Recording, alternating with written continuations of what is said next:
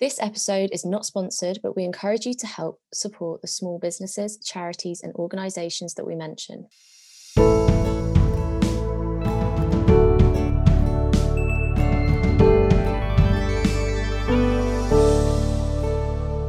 Hi everyone, and welcome back to another episode of Our Circle. I'm Rhiannon. And I'm Jess.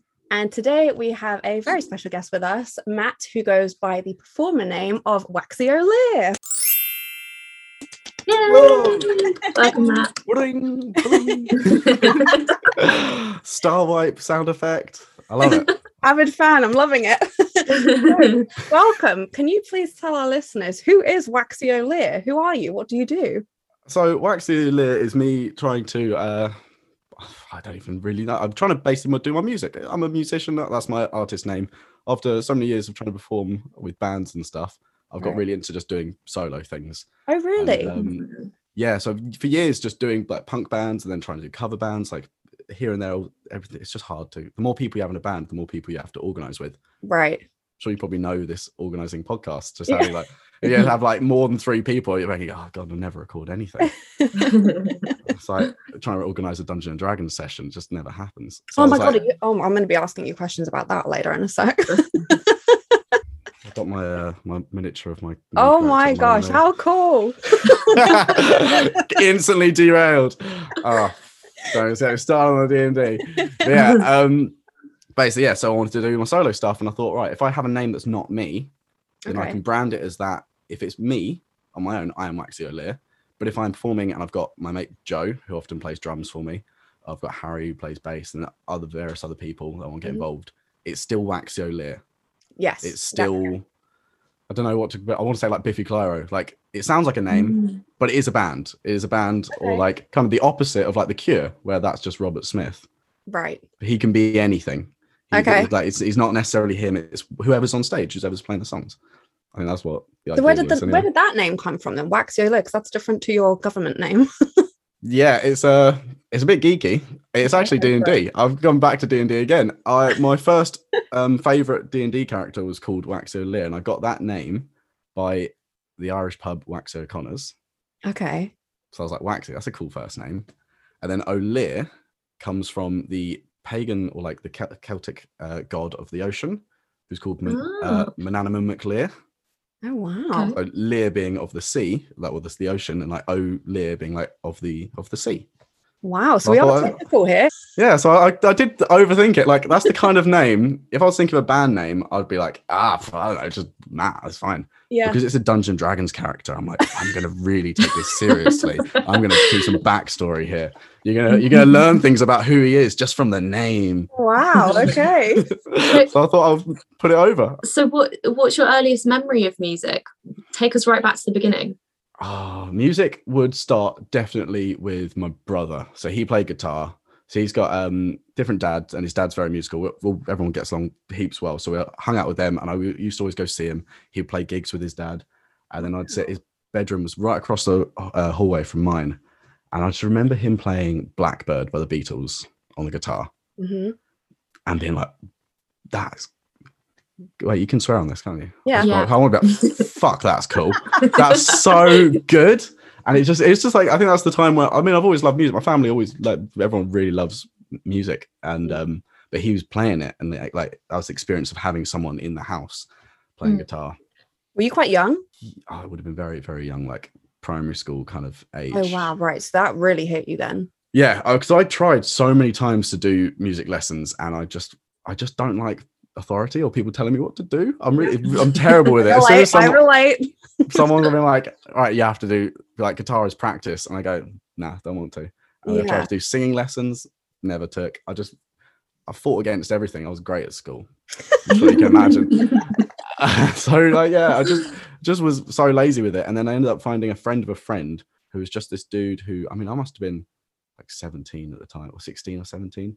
And it was at you beep out the school. It was at the school that we went to. Yeah. So I do listen. You do. I'm really impressed. I'm genuinely a fan. I'm starstruck. Yeah, he literally lived around the corner, and after school I'd go around his, and he was just some like, I mean, I thought he was cool at the time. Retrospectively, I think he was just a stoner who just played guitar, and we'd go around and be like, "Hey man, have you heard of Jethro Tull?" I'm like, "No." "Have you heard of Fleetwood Mac?" "No." Like Nirvana, and I'm like discovering all these bands. Like I'm the first person to ever know who Fleetwood Mac are, kind of thing. And it just made me really excited about music. And then suddenly I went from you couldn't get me to practice for a second to I'd come home and practice for like 2 hours solid. Yeah, and that's my time. That's not even practice. That's just what I want to do. Yeah, definitely. I feel like that's a bit more, I don't want to offend people, but a bit more authentic. Like when it's not forced, like it's a genuine love of music. Yeah, you're letting it in on your terms. And I feel like that's kind of more how music is to a lot of people, at least who have a deep connection to it. It's through something they've found that they're enjoying. Not listen to this, which I'm very much guilty of trying to make other people listen to. Like, listen to this. Like, it's such a good song. So I'm terrible for that, but I listen to really weird music, like the kind of music where someone goes, "I don't like that," and I'm like, "Yeah, no, I get it. I do get it. I understand that you don't like it. This guy is just screaming." Like I'm big into the Pogues, and that's just drunken nonsense. So when someone goes, "Not my cup of tea," and I go, "Oh, yeah, you probably like things that sound good." Not me, not Muggins here. I mean, so even though you are a solo artist, you do also belong to a band. The band being Wife Swap USA. How did that band form then? Like, how long have you been playing together? So that band is with my mate Harry Saunders, who we've been best friends since I saw him on the bus to secondary school. And I saw him, he had a big, like, do you remember the band Noah and the Whale? Yes. They had that haircut that was just like a really long curly fringe kind of haircut. Yeah. And I was really into them at the time. And I was like, he's cool. And he's walking, he had a guitar bag on his back. I was like, that guy's cool. And like my mate sat next to me going, "Oh, that's Harry. I know him." I'm like, fucking sick. And then like, so next time I saw him like at a gathering or something, I was like, we know each other because we'd heard about each other. You're my bus man. Yeah, we started playing music together and we'd wrote songs together when we were 16 and everything. These stupid songs about like losing your virginity and like wanking and dumb like coming of age anxious teenage boy stuff. But that stuff is really popular and relatable to that demographic. Like so many like there's so many songs. When I think about the songs that are out when we were that age and stuff, there was so many things out there like that. So I don't think that I want to hear them now. Yeah. Well, that's the thing. That's those songs pretty much unchanged are what we play now. It's just like the scene is apparently ready for it, or like Brighton bloody loves it. Like our like main single is called "Too Sad to Wank," and it is a stupid it's a stupid punk song, but the message is about being on antidepressants and not being able to come. Like so it's kind of like there's elements of you feel like the punk scene is coming back suddenly. Like I feel like there's a new wave of it. It's definitely in a different it's coming back in a much better way. Yeah, like it's interesting. Even like it's kind of in pop culture now. Like even thanks to like Olivia Rodrigo, that the teen singer, I'm really into a lot of her stuff because she's lyrically really smart, but with the sound of like Avril Lavigne meets something else, I'm like, oh my god, I've got nostalgia right now. And then it's influencing more of that sound among the music scene. And it's like now Travis Barker's like come back, like, and is in everything, and I'm just like, oh my god, we're back in punk. Punk is back. Oh, like what's that song? The Willow Smith one? Yes. What an absolute belter. That's such a tune. I know. So, but I think the thing with punk is a lot of it's been problematic in the past. I like the sound of it, I like the vibe of it, but it's always like, I mean, realistically, it's 30-year-old white men pretend like singing songs for 16-year-old girls. Right, yeah. Okay. And there's been a whole kind of issue with that. And I like that a lot of bands are coming out now and they're singing songs that are a bit more aware of themselves. You got bands like who's your ones, Idols. They've got songs that are really about like toxic masculinity and like breaking down these things, like choruses like "This is why you never see your father cry" kind of things. And it's like just fighting that kind of thing. And a lot of bands, like especially like we've actually got a reputation now through Harry mainly in Brighton for being very outspoken about like problematic people in other bands and in the scene as well. So it's quite proud. I'm quite proud to be like part of his. It is his project, really. Right. Wife Swap USA is his kind of baby, and he needed a guitarist, and I was like, I'll fill in. played one gig, and we kind of looked at each other afterwards and went, this is the thing. This is the thing. I think I should stay. Yeah, I think I should be part of this band. How long ago was that then? Like, if you met each other when you were young, has Wife Swap USA been around forever, or is it? No, Wife Swap has been around for just before lockdown, pretty much. Oh, new. Oh, okay. We played a couple of gigs. I think we did 1 or 2 gigs before lockdown, and then everything shut down. We did 1 gig during lockdown at the I think the first time it nearly opened up and everything was like, oh, it's coming back, and then it closed again. Right. We played at the Brighton Dome, which was amazing. Wow. That's where ABBA won Eurovision. Like, good. That's cool. Definitely the biggest stage I played on. Where did the name come from? Please, is there a story? Right. I asked him, I messaged him and said, Harry, what do you want to, if I ask about the name, what would you like to say?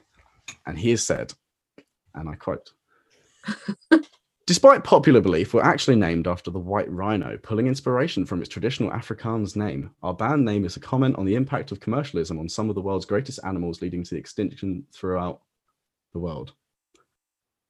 That's not true. Oh. Absolutely not true. I think they were just watching Wife Swap USA when they formed the band. Like I say, I wasn't part of it initially. Simple as that. And it's always been this thing of like, if we were to ever make it big, we'd have to change the name, obviously, because it's copyright. Okay. But something about that is quite punk. And it got to the point I forget that it's a TV show.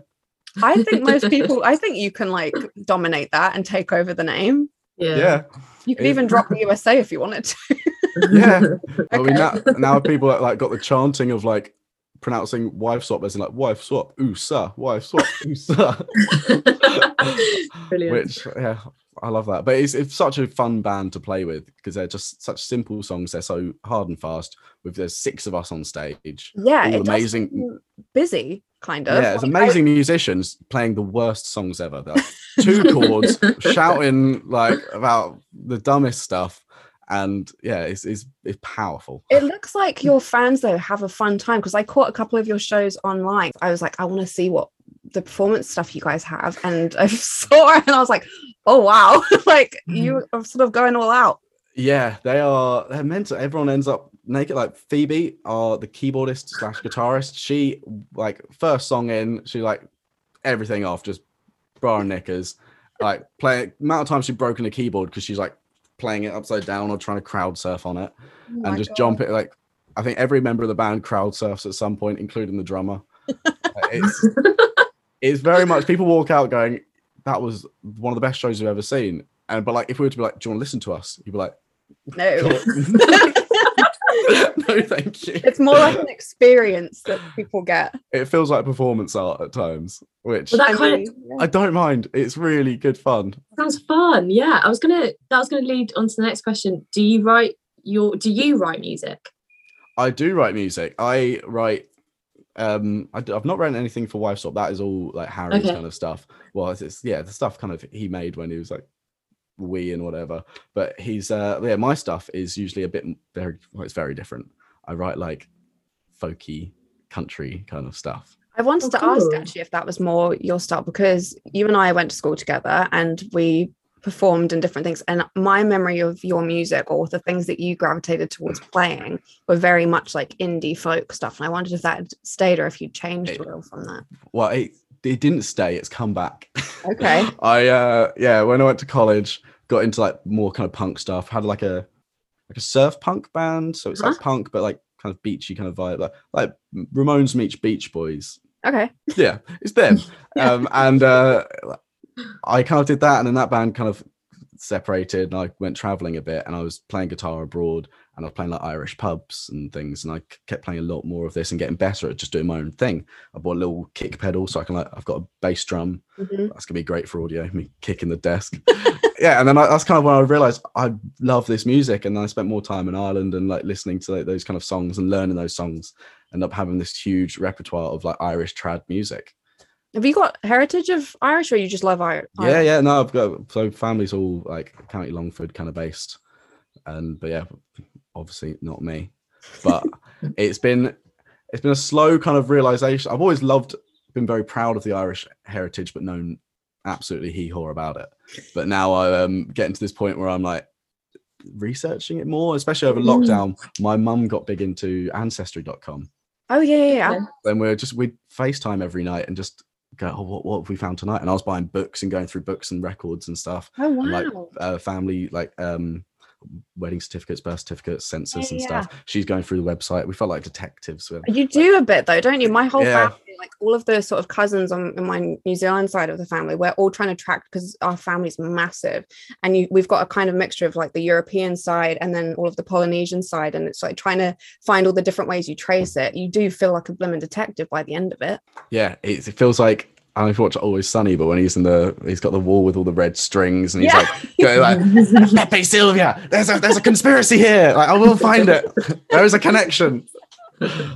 So, is the music that you play, whether that's as Waxio Lear or with Y Swap USA, is that similar to the music that you listen to, like, or even the stuff that you write? Is that similar to what you listen to, or is it completely different? It really is. I quite like the music that I do. I know musicians, especially like famous musicians, will often be like, I like this music because it makes me the money, but I want to listen to something else. I'm not famous, I'm not making much money, but I do make the music I want to listen to. Okay. Like I was saying, with music that, fair enough, I get you might not want to listen to if you're sitting having a bath and a glass of wine. You probably won't want to listen to Y Swap USA. But I genuinely really like that music. Bands like Idols or like Fontaines DC are very similar kind of genre, or like the Chats. They're very similar, this kind of just shouty, aggressive. I listen to that, but then I also do listen to a lot of Irish trad. Like, it's this thing, I'm in the car on my own, just a diddly diddly dee. I pick someone up and I'm like, quick, change the music to something normal. I don't want people to think I'm a little leprechaun driving along the road. I don't know why this car's bouncing so much. But especially over lockdown, I went from ironic love of country music to actually really loving country music. Like who? Who are you into? Biggest at the moment, like Tyler Childers and Colter Wall, like proper like folky country. Okay. Because it started there, I realized, country is just Irish music that's in America. Because it's all like Scottish melodies that go through Ireland, and all the Irish poets put their words to it, then they go travel across to the Americas.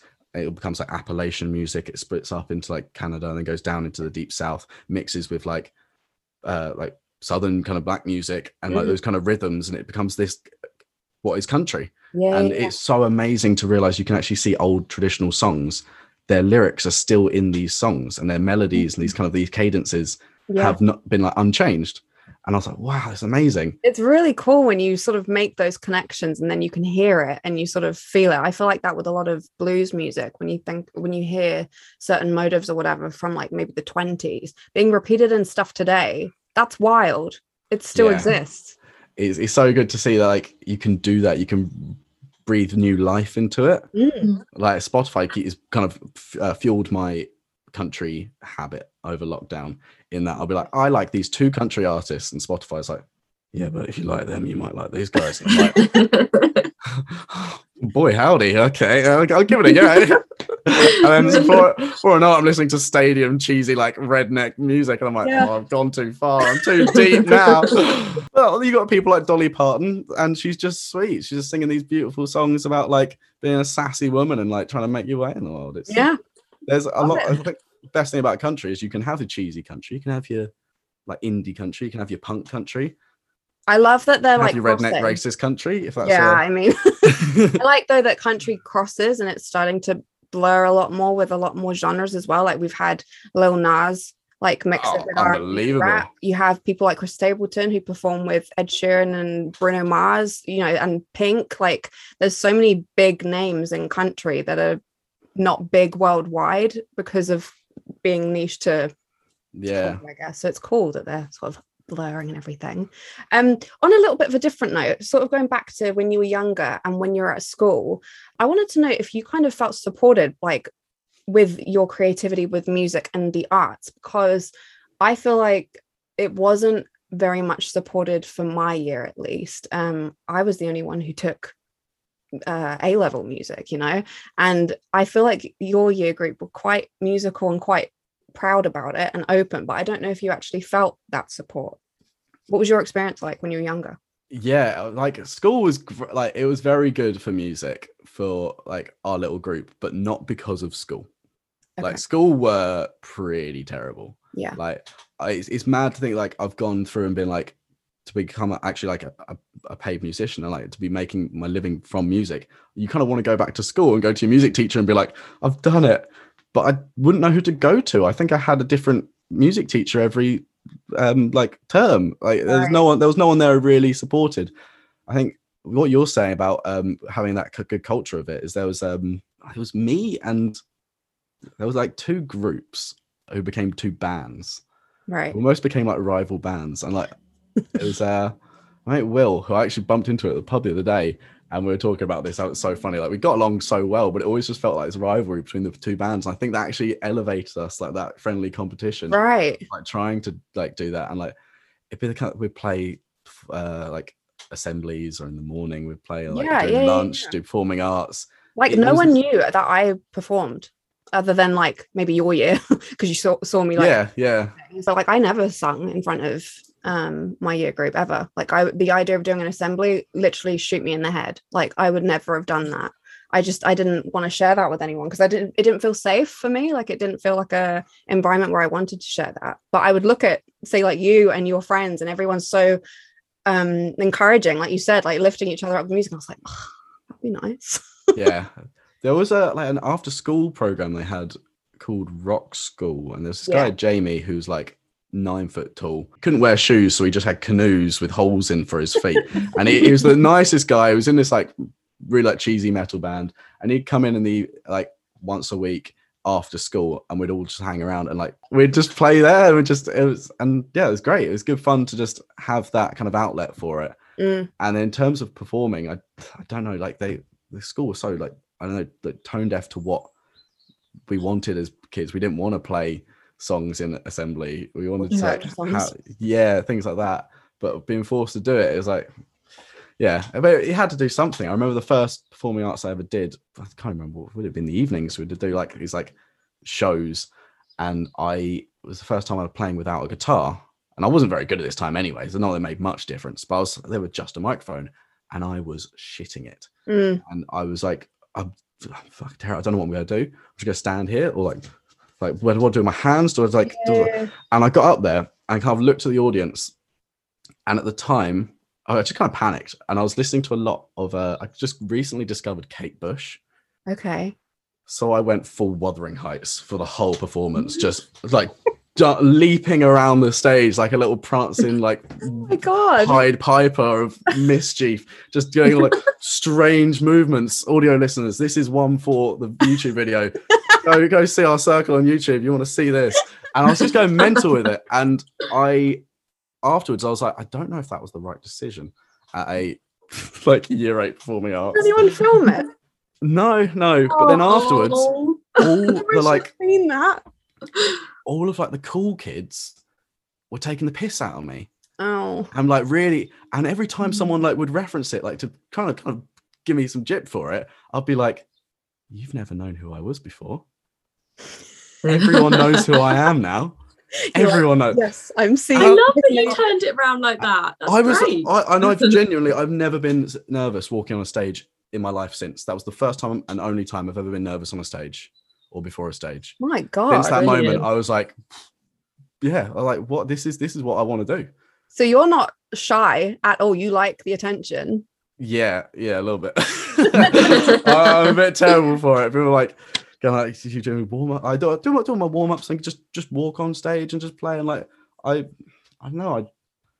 I just love being on the like in the stage and being part of the audience. Was it guitar first then that you learned, or was it singing, or was it piano, or like what is it that you sort of specialized in first, shall we say? Well, I first sort of picked up the banjo and was given that a red hot crack because I'm like, it's quite easy. It's an open tuning, so you can just strum and then go like just bar one like with your frets and be like, that's a chord, it works. Then because my brother, just guitar actually took a bit more skill than my can-did banjo. So I eventually got into that, and then I started singing as well because I'm like, well, I've got a guitar, I might as well try singing. I was playing some Bob Dylan songs, Blowing in the Wind. My mum comes in and goes, Matt, do you want to keep on the guitar? Do you want to maybe like, I don't know, just stop the singing for a bit, or maybe just do it when I'm out. I'm like, okay, I'm sorry. Letting you down gently. Yeah, so I never really wanted to be a singer, but then I think it's that thing, you just playing guitar, you get to learn the notes a little bit better, you just keep doing it, just singing just to know where in the song you are. Yeah. And I remember you singing. I remember you singing and playing guitar. I remember you singing, I don't know who sings it. You Don't Want to Be Alone. That was like the song I remember. Two Door Cinema Club. That one. You always sang that. And if ever I hear that, I think of you. Oh, it's a good song. I love it. So sick of that song, because that's the thing, when you're at that age, you spend months learning a song. Yeah. So when you've learned it, you're not going to play anything else, because you finally got it right. So we'll just play that one again. So Matt, can you tell us a bit more about the live music scene? So obviously you said that you did a couple of gigs with your friend before the pandemic hit. Yeah. How did that change for you? How did you have to kind of adapt to the pandemic? And then, I mean, we're still in the pandemic, but it's eased up a little bit. Yeah.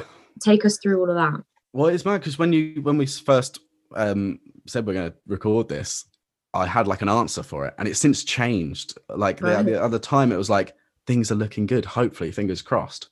But now I'm at a point where it's like, it is good. It is genuine. We are genuinely gigging. I've crowd surfed on mosh pits. Like it feels like it's back. Wow. Like, because there was a point where I thought, this is never going to come back. There's no chance we can do gigs.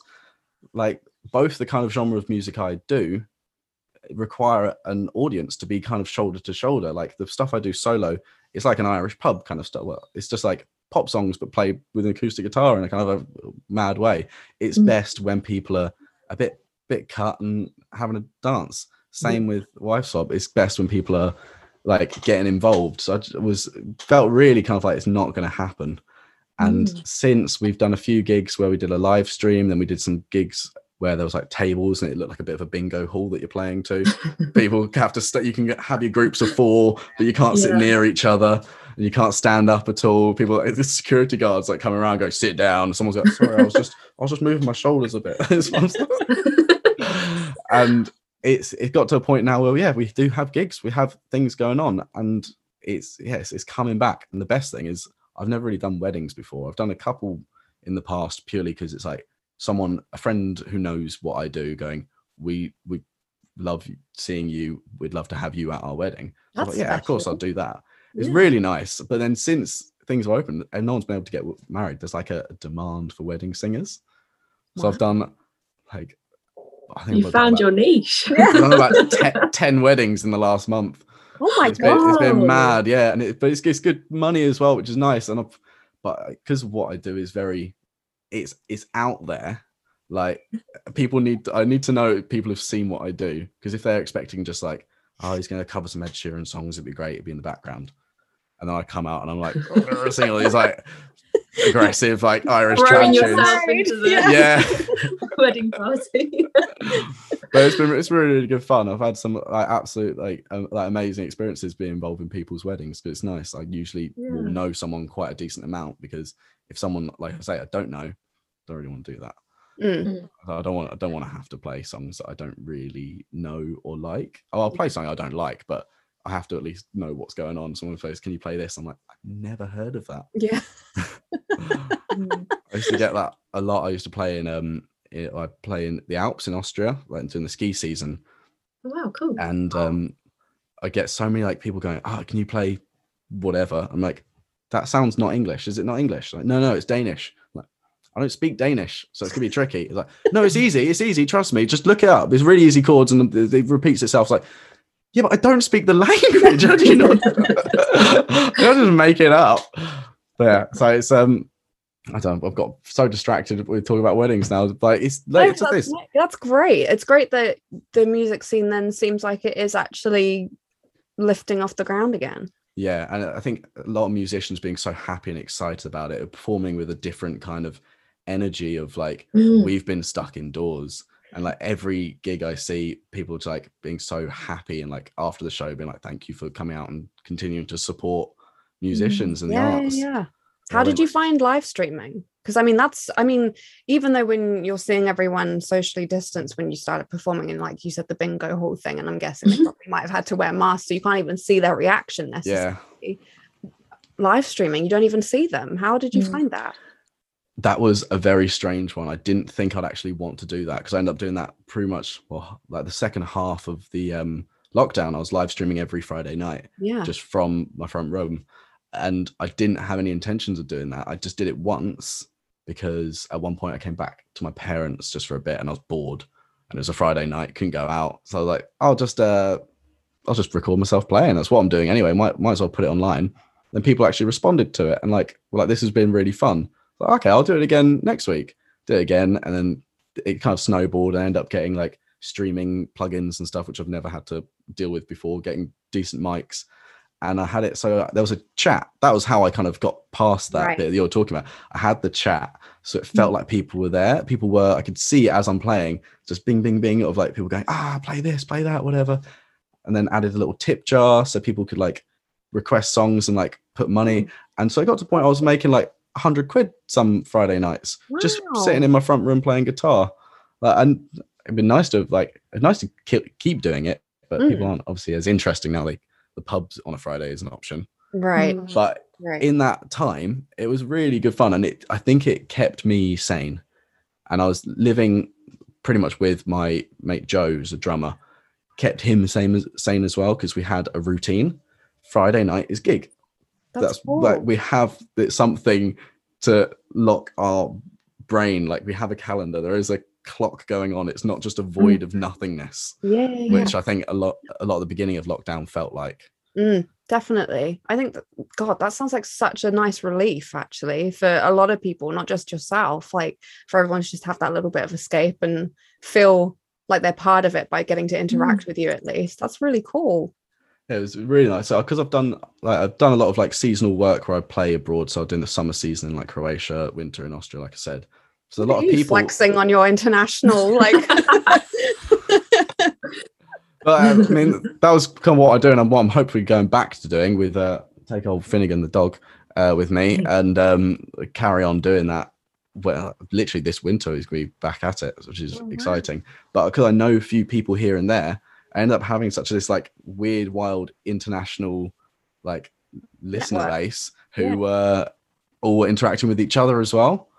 You're like creating talking to each other, random like community. That's so cool. What would they be called, right? Yeah. What would your Waxio Lear followers be called, do you reckon? Not the Waxers. The Waxers. I think Waxers. They got to be the Waxers. Yeah, I think we've done it. We've named them now. Yeah, there would be any. Nothing else would be appropriate. I think it's got to be a bit. We are the Waxers. A bit risque. We bring our circle to the Waxers. Absolute hairless community of Waxers. So you mentioned Finnegan. Tell us more about him. We noticed you had an Instagram for him. Yeah, so that came right. So, I mean, everyone loves to have an Instagram for their own dog because I've got one. You got it. But I was debating like, do I have it so he like posts as if it's him? Or not. And it's just basically I've got a cute dog, I'm going to flood my Instagram, it's going to become worthless, it's just going to become dog pictures, so I'll get a different one so I can put the pictures there, so I don't just flood. I mean, I still do every photo of mine and every platform is, but I was having a debate in my group chat and everyone was like, don't do it, so it's the dog talking, please don't. And I was like, I'm gonna do it, I've done it. And they all checked, and every single post, the caption is just woof. It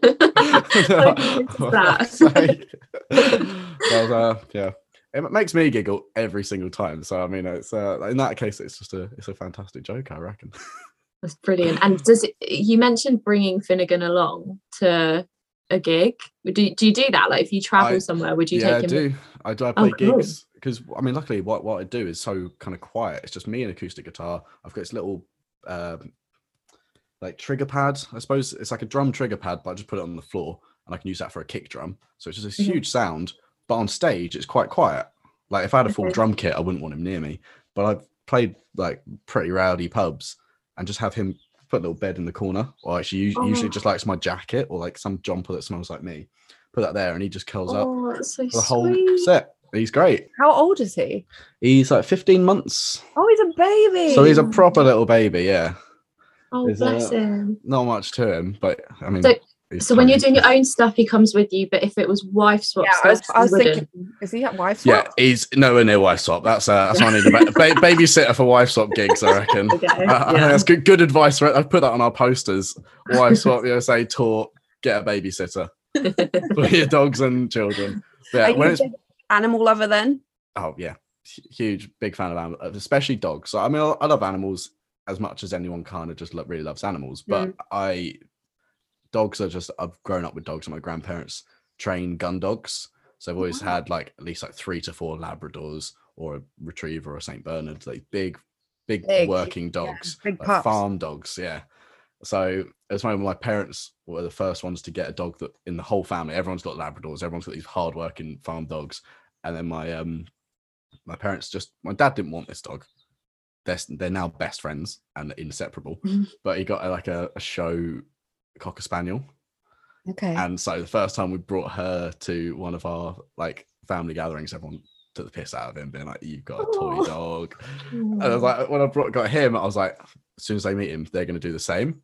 But he's such a character that they're all like, "What a little legend, that little Finnegan." He's so good. And my dad's like, "You took the piss out of Cassie." I was like, "Yeah, well, she's cooler than you now, but like at the time, it was breaking new ground. It's tricky. It's hard work." But Finnegan, he's just come in. He's just a legend. He's What did you? Is Finnegan a pandemic dog? Yeah. Did you get?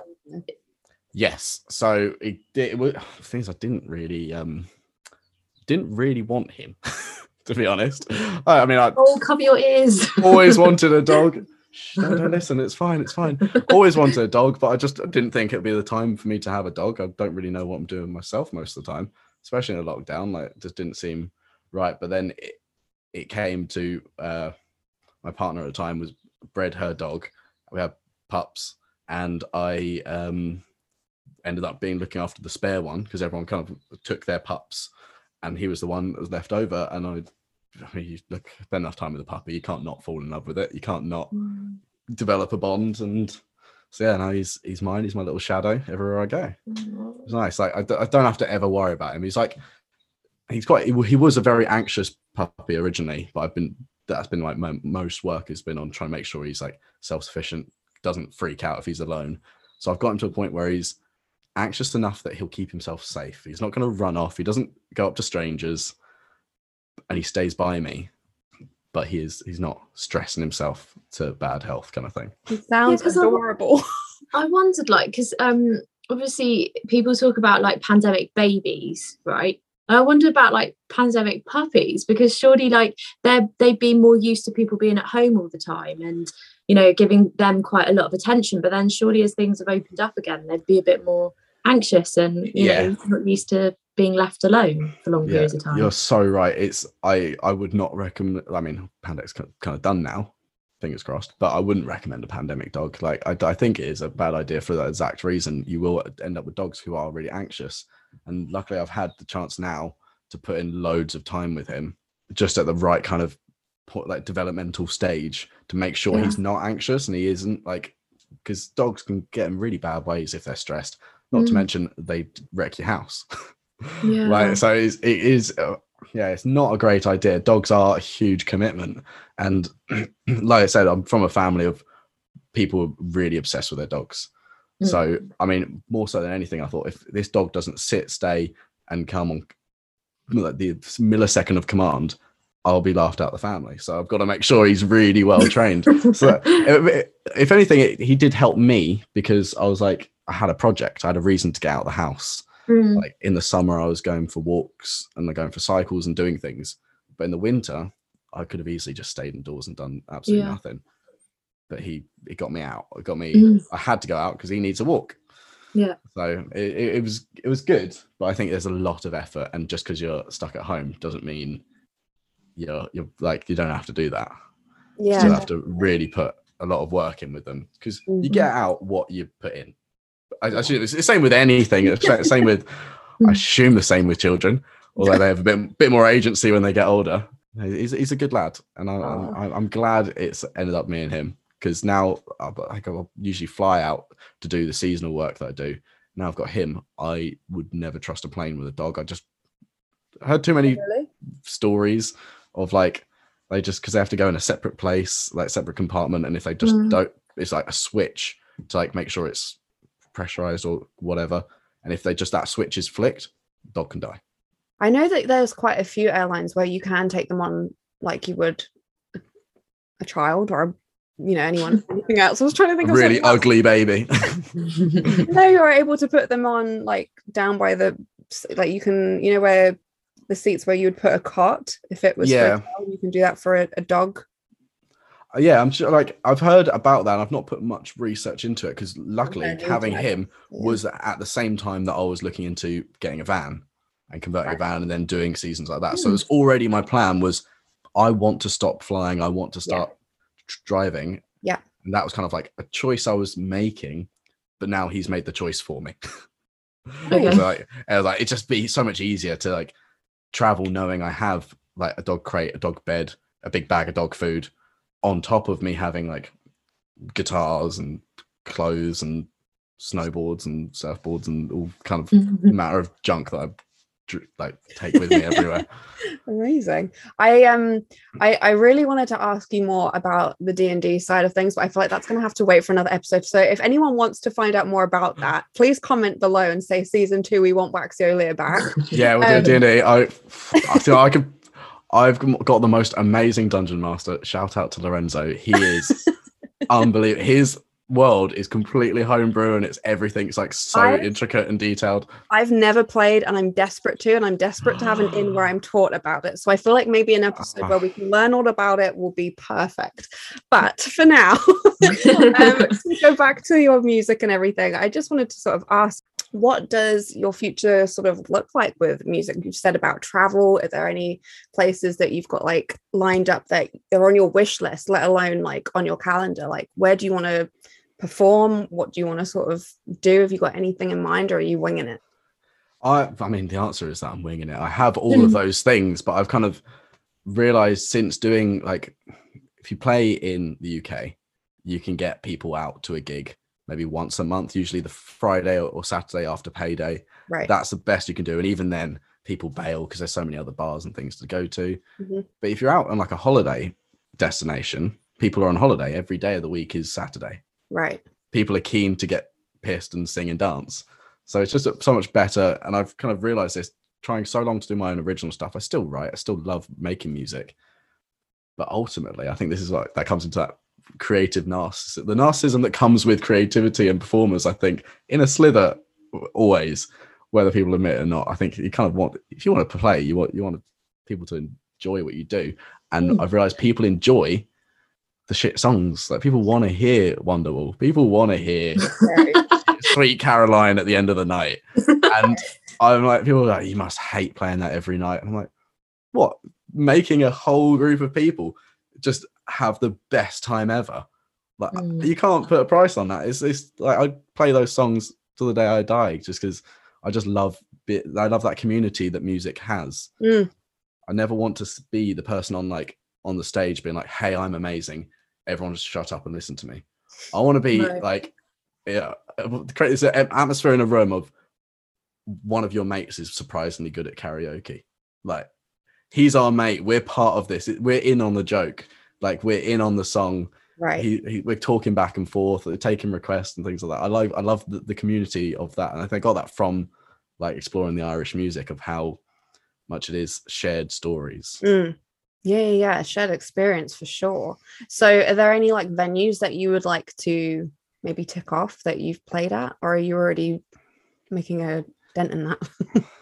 Yeah, I think it's more just like countries that I want to go to. That's why I want to get the van, because there's so much you can do with Europe. Like, I want to go places like America, Canada, and Australia, but that's like a commitment to go there. Right. Whereas Europe's on the doorstep, and you can just travel free. Well, the Irish can travel freely. So it's such a good opportunity to do that. Because I've had it where I'm like driving to somewhere and I'll literally just Google like pub or like Irish pub or like some sort of like place that seems like it'll do live music, turn up with my guitar on a Friday and be like, don't suppose you want me to play? And they'll be like, yeah, sure. And I've got like a couple hundred, enough money to pay for my bed and board and my petrol to the next destination. I've done that like hopping across countries up to like Sweden, down to like the little Pied Greece Piper or something, aren't you? Just playing wherever you go. It's just such a good way of doing it. It's really nice. You like meeting like locals and actually learning the songs that they kind of want to hear. Like, it's funny to think like if you have a British crowd, you can play Mr. Brightside, always a winner. Do that in Sweden, they just don't really care. And it's weird that like how some people like will love. Oh, we wrote our favorite Killer song is Human. I'm like, okay, that's weird, but yeah, fair play. Let's do that one then.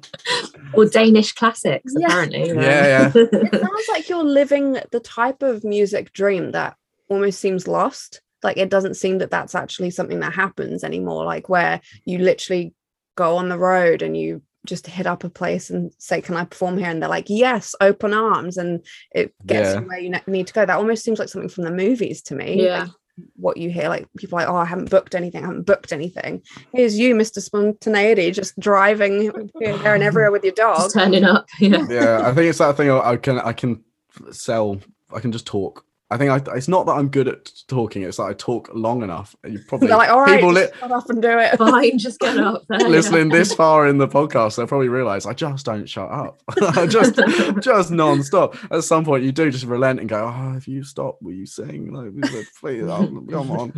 So I don't know. But I never thought it could be a thing I could actually do. I never thought I could make money off music. And when I was younger, I was like, I love doing this, and I want to do this. But you're at college and you're watching all the other people who are like, especially when you finish college and everyone goes off and just does other jobs, and you go, right, no, I want to do music. I want, and it's so hard to be famous and like actually make loads of money that way. It's like there's got to be some way to make it, like session music, wedding singing, and things like that. Like a lot of people kind of look down on that. But if you want to do music, you kind of got to take a hit. Like, it's the same with photography. I was doing a lot of weddings. You meet a lot of photographers who they want to do arty photography. They want to do really like creative things that they have developed, but weddings pay the bills. So why would you not? Yeah, definitely. Do you feel like it's not a job for everyone, in the sense that you've got to be a certain way to be able to do what you're doing? Like, I don't even know if thick skin's the right word, but maybe quite comfortable with the unknown. Yeah, definitely. Because the amount of times I've said this and people have called me out where I'm like, oh, someone says, I'm really jealous. I wish I could go traveling. I've always wanted to do that. And I'm like, you're in your early 20s. You can do that. Just do it. And then people would be like, Matt, before you did that, you were not confident. Like, I wasn't. I had no confidence at all with that thing. I was confident on stage, but I had no confidence to like just leave the country. Right. Okay. I had a very like fortuitous series of events where I was out in Croatia and was offered a job and just stayed. Okay. I was on holiday and I just like stayed. I'd always wanted to do it, but had I had that opportunity, would I have had the kind of like the drive to actually get up and go? Maybe not, because I was at the point I was so anxious. I would often miss my stop on the bus because I was too scared to press the button. Like I couldn't imagine doing that, but I've done it, and I think it snowballs and that confidence builds, and you get to the point where I can be like, I don't know where I'm sleeping tonight. I have no money to afford where I'm sleeping tonight, and I'm nearly out of petrol. But there's a pub. Yeah, we'll give it a go. Yeah. Optimism seems to be your friend. If you just, it feels like I can understand why people believe in that whole manifest thing. I mean, I'm not sure I believe in that, but I think if you go into something with the energy of it will happen. It's gonna work. Yeah, you got to try and confidence your way. I absolute bullshit me talking about confidence. I'm not, but it is what's got me through, and usually it's just blind luck of me talking to myself in my head going, all right, last time you were shitting yourself, how did it go? I actually went all right. Okay. What about the time before that? Yeah, that went all right as well. Yeah. So what's the chance of this going? Yeah, and if it does go bad, what are you going to do? I don't know, just leave, try again. Exactly, it's fine. Just give it a crack. That's so great. I hope that anyone listening who, whether they're in the music and creative world or whatever else they're in, and they're feeling like some sort of way about confidence, take a little page from Waxy O'Leary's book. So I just wanted to wrap up by asking you, what makes up your circle? If you're a circle, what's it made up of? My circle is just my friends and the music that kind of brings us together, because it is very musical life. Like all my best friends I know through music, actually. And it's coming up, realizing that as I say it, all of my best friends are either musicians or they're like so passionate about music. They're always at gigs and they're always like that. And that's the kind of thing I love. And it's just that community of that music, bringing people together, making people all singing under the same sheet. Yeah. Look at that. How succinct. Didn't even plan it. Right off the back of my hand. So, well, we like to dedicate every episode to a small charity, a business, or an organization. With your guest, we've asked you, and you have provided us with. It was Surfers Against Sewage. Can you tell us a bit about that, please? So I first found out about Surfers Against Sewage when I was playing a festival, and there was like they were like sponsoring the whole thing. They were like it was down in Somerset, and it was like proper like surfy kind of like hippie kind of vibes, very very van life. This was years ago, and they were just really cool guys, and they were just doing all this like promoting beach cleans and like pushing for like very like plastic free living. And now that I mean the main thing they're doing at the moment is like petitioning the government to like stop like to take action against pollution in the sea and everything, because I do love like water sports. I think it's like I come from a place of water sports and loving just being near the beach, being near the river, being near just water. Yeah, exactly. It's all connected. I do just love the ocean. Even like snow, it's just water. Yeah, somewhere else, just really cold water. And I just think, yeah, it's one thing I really feel passionate about, keeping the ocean clean, keeping the beaches clean, and because it contributes to everything else. Absolutely. Like just because we dump crap in the sea doesn't mean it's no one's problem. Like it all comes back. So it's something I care a lot about. And they're like, especially at the moment, there's a big conference coming up in the UK about climate change and like what we're doing about the climate. And that we're trying to Surfers Against Sewage are trying to like push loads of petitions to make sure our government, who are hosting it, are putting putting the kind of crisis of climate and the cleaner seas at the forefront of that. Definitely. This is such a great organization to support. So if anyone is listening, please check out the links in our description.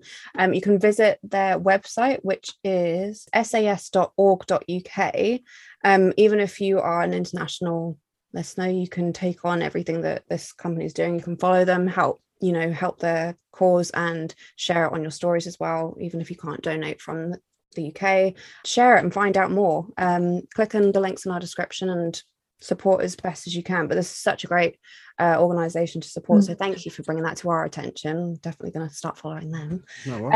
Thank you so much for joining us. It's been so great to chat with you and catch up, also to learn everything that you're doing, and definitely have you back for D&D more. 100%. Sorry, Jess, it's happening. I'm such a sucker for a tangent. It's nice having a fixed like thing. So every time I drift off and I'm like, where was I? You're like, as I was saying, next question. I'm like, oh God, I love that someone's organized in a conversation. Me in a pub, I'm like, I'm just drifting off. No, you're very big fan of the show. First time caller. Love what you're doing. Always listening. They're on the tools. Just listen away to our circle. God. Thank you so much for supporting us. We love it. And thank you everyone for listening. Please make sure to follow Waxioleer on Instagram and stream anything you can, and go and see him live whenever you can as well. Go see any band live. Just go see music. Take your tests, your lateral throw, get your masks, and just go see some live music. Support the arts. Go see theatre shows. Go see just everything. Just we're trying to promote you. I'm promoting, like, if the scene's alive, I'm alive. Yes, very true. Yeah. And thank you everyone for listening. Please make sure to like and subscribe and stream on all of our streaming platforms, and we'll see you for our next episode. Bye. Bye.